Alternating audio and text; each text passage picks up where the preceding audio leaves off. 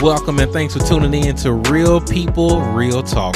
Relevant conversations that take you from surviving to thriving. This is the podcast that goes there. My name is Paul Calcote and I'm your host. Now let's talk.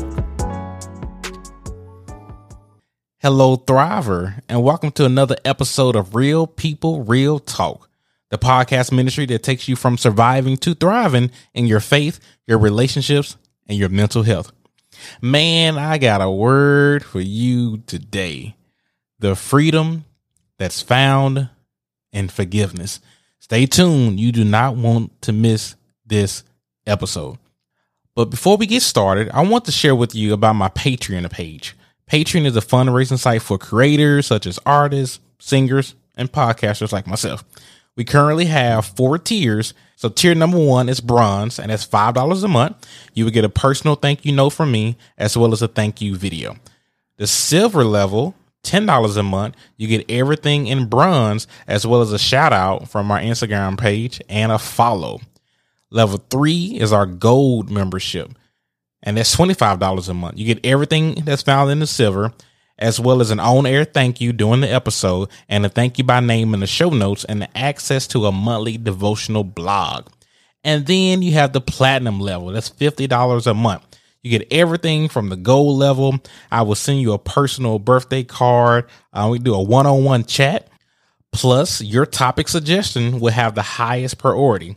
And you will also be invited to join the show by way of voicemail, answering the question, how do you go from surviving to thriving? So you have your bronze at $5, silver at $10, gold at $25, and platinum at $50 a month.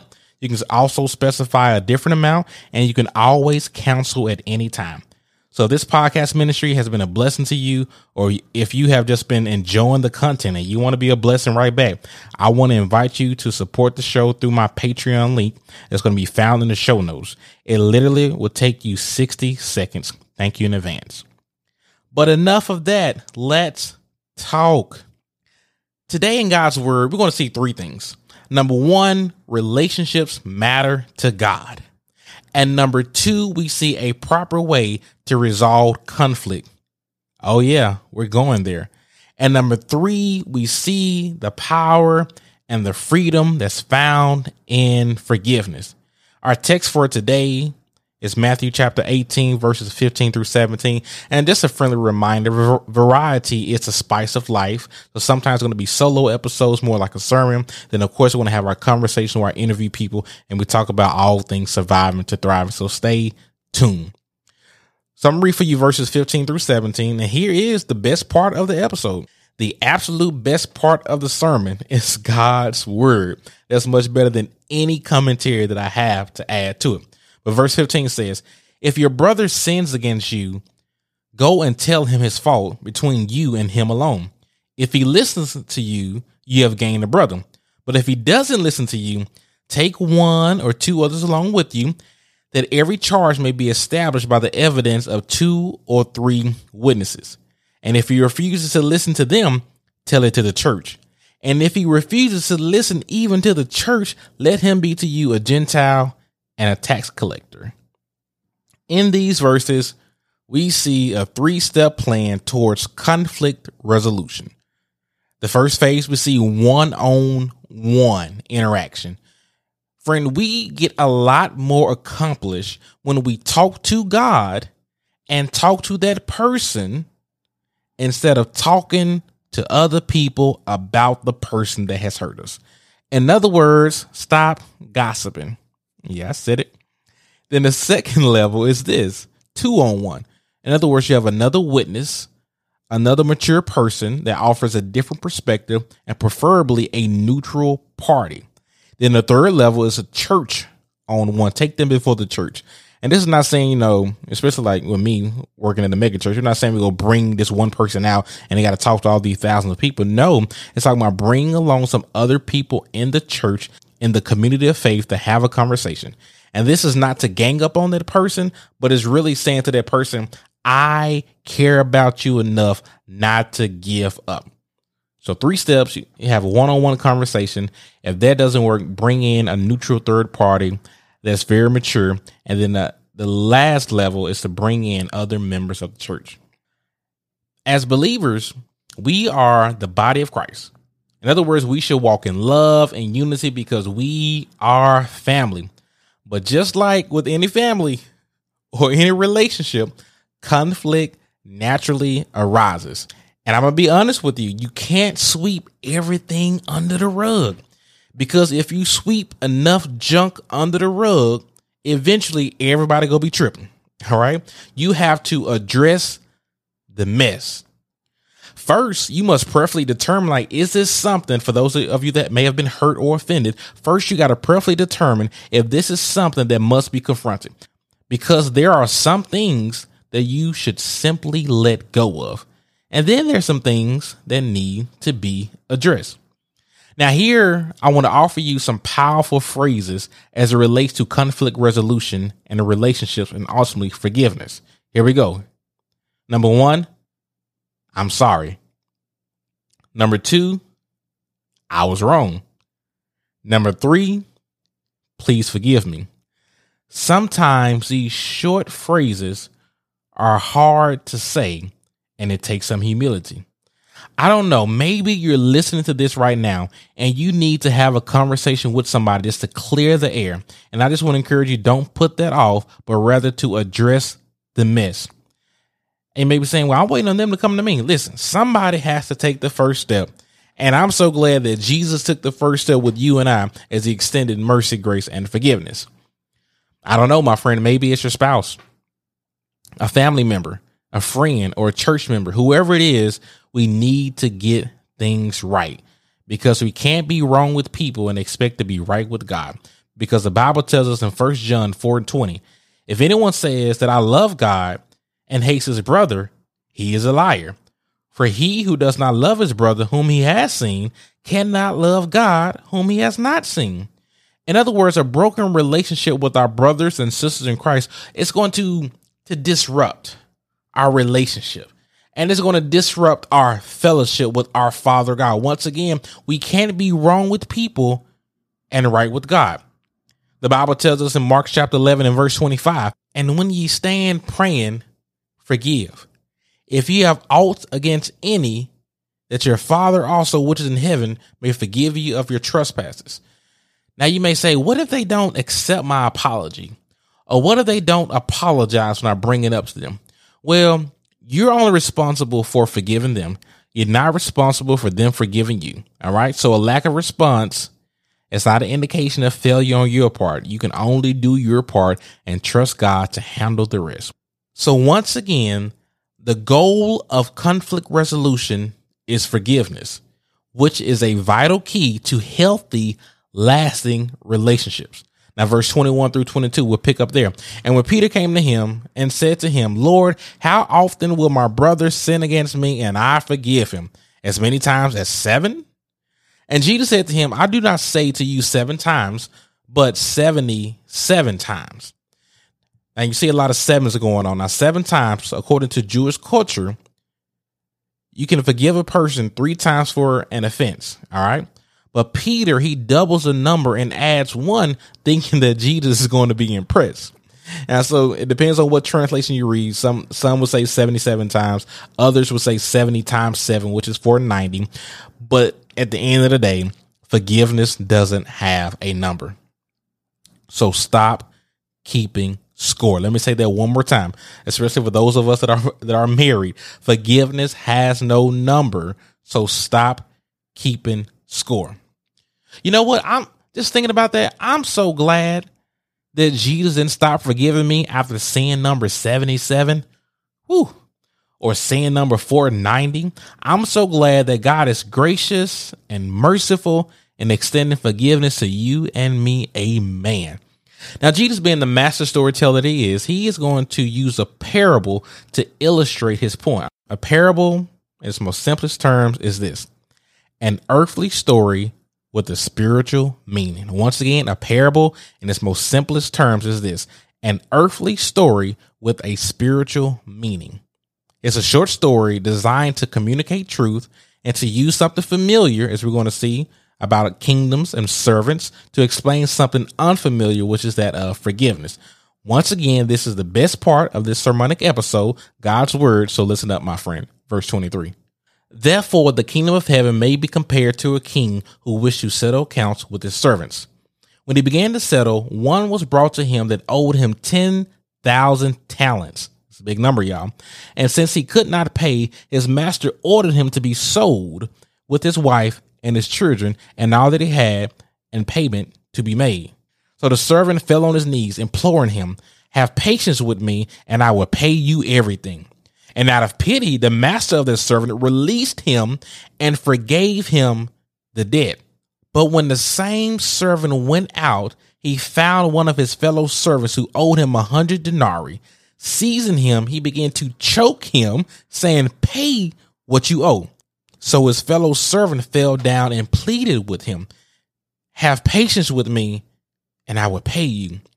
He refused and went and put him in prison until he should pay the debt. When his fellow servants saw what had taken place, they were greatly distressed. And they went and reported to the master all that has taken place. Somebody in trouble.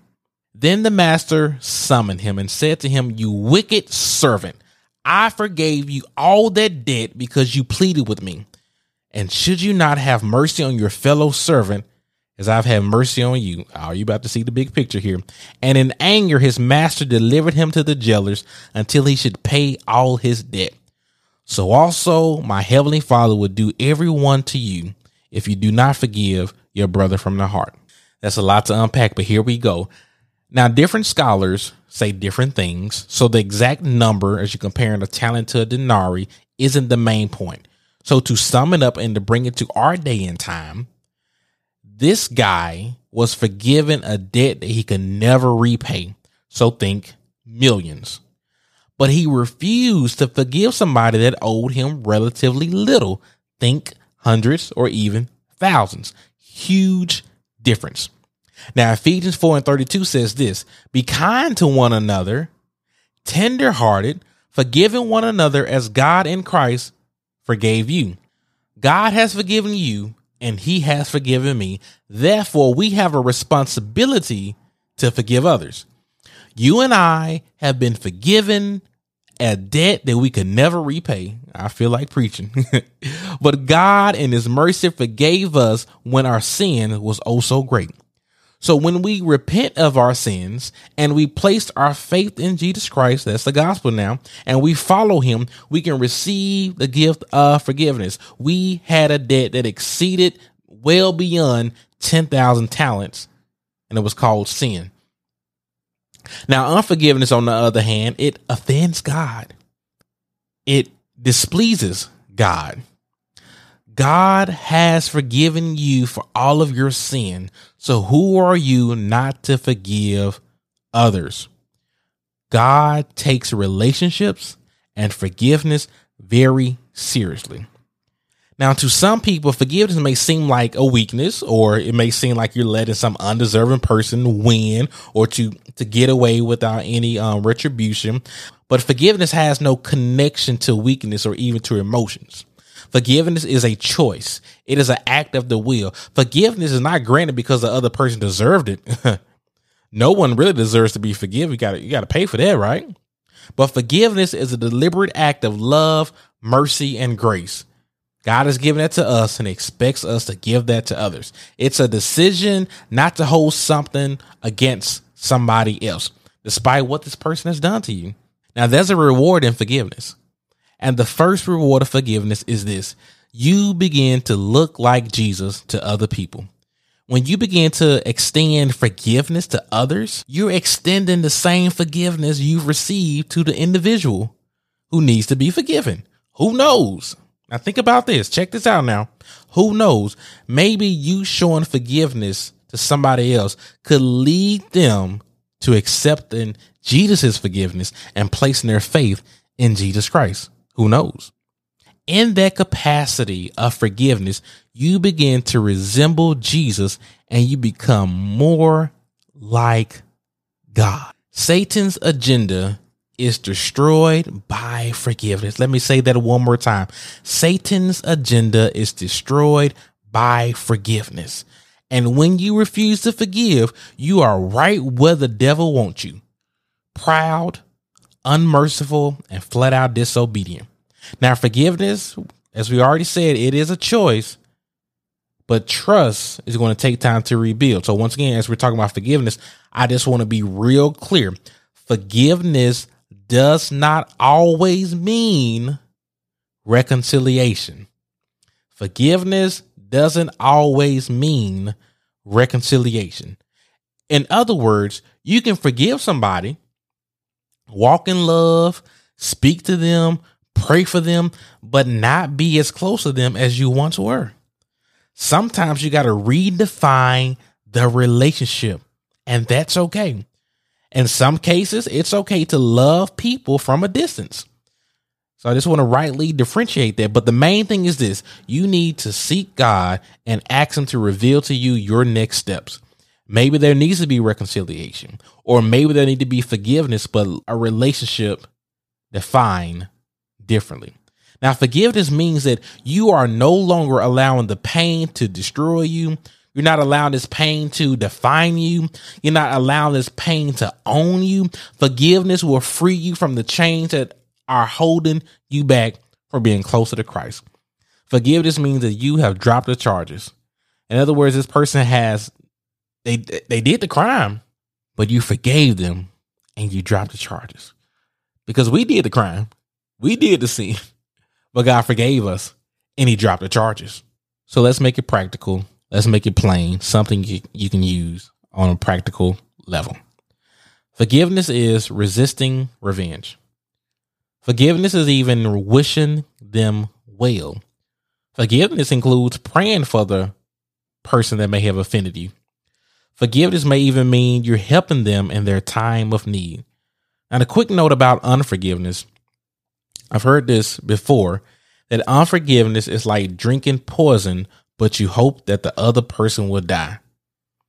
In other words, as it relates to unforgiveness, the only person that you're hurting is yourself. Unforgiveness is a weight that will slow us down and hinder our relationship with the Lord. And you got to know this about unforgiveness. You're not punishing them. They may be out living their best life. Why are you mad and sad? All right. You're only punishing yourself. And I want you to experience the freedom that's found in forgiveness. Now, I'll be honest with you. It's not easy. It's not always easy to forgive others. But that is what Jesus has commanded us to do. And for those that name the name of Jesus Christ, we should be about obedience and doing what God has called us to do. Now, even if the other person is not really sorry, we still have to forgive and give it over to God. Now, once again, I continue to be honest with you. This is the area of my life I'm constantly crying out to God about. I'm always asking God to help me to forgive and let things go more quickly. In the past, y'all, I could hold on to a grudge. You hurt me, I'm going to remember that. Now, I wasn't the type to go after you and get revenge, but I was the type to hold on to a grudge. Like, oh, you did that? Oh, I'm going to remember that. But God has been at work in my heart and continues to work on me as I surrender all of that over to God. Because, guys, unforgiveness is a prison. Unforgiveness is a prison. It's a terrible prison, but you don't have to stay there. Forgiveness is that key to unlock that door. Maybe after listening to this, you need to set aside some time to get along with Jesus, to search your heart and pray to him concerning any bitterness and unforgiveness that may be in your heart. Who do you need to have a conversation with? Yep, that person that just came to your mind. Who do you need to apologize to? Who do you need to forgive? Your spouse, family member, co-worker, classmate? Who is it? Are you currently holding a grudge or harboring bitterness against a person or even an organization? I don't know. Maybe it's a church. Maybe it's a past job. Who knows? You got to let it go. And what is keeping you away from forgiveness? I just want to encourage you, my brother. And I just want to encourage you, my sister, to make the first step, because you are one step away from freedom. because there is freedom in forgiveness. I want you to ask for God's help. Release that person, release him, release her, and be free today, my friend. Because the more you hold on to the unforgiveness, the more you hold that grudge, the more you hold on to that offense, the more it hurts you, the more it consumes you, and the more it weighs you down. Do yourself a favor and forgive. Forgiveness is not done in your own strength, but in God's strength. As the Bible tells us in Philippians 4:13, we can do all things through Christ who strengthens us. Forgiveness is not a head problem. It's a heart problem. But today or tonight or whenever you are listening to this, this is your moment. This is your time to get your heart right with God. So check this out. I'm concluding today's episode differently. No announcements, no music. I'm just going to leave you with this. There's good news. God not only commands us to forgive, but he also provides the power to forgive, and that's through his Holy Spirit. And my prayer for you is this, that you will find the freedom in forgiveness. In Jesus' name, amen.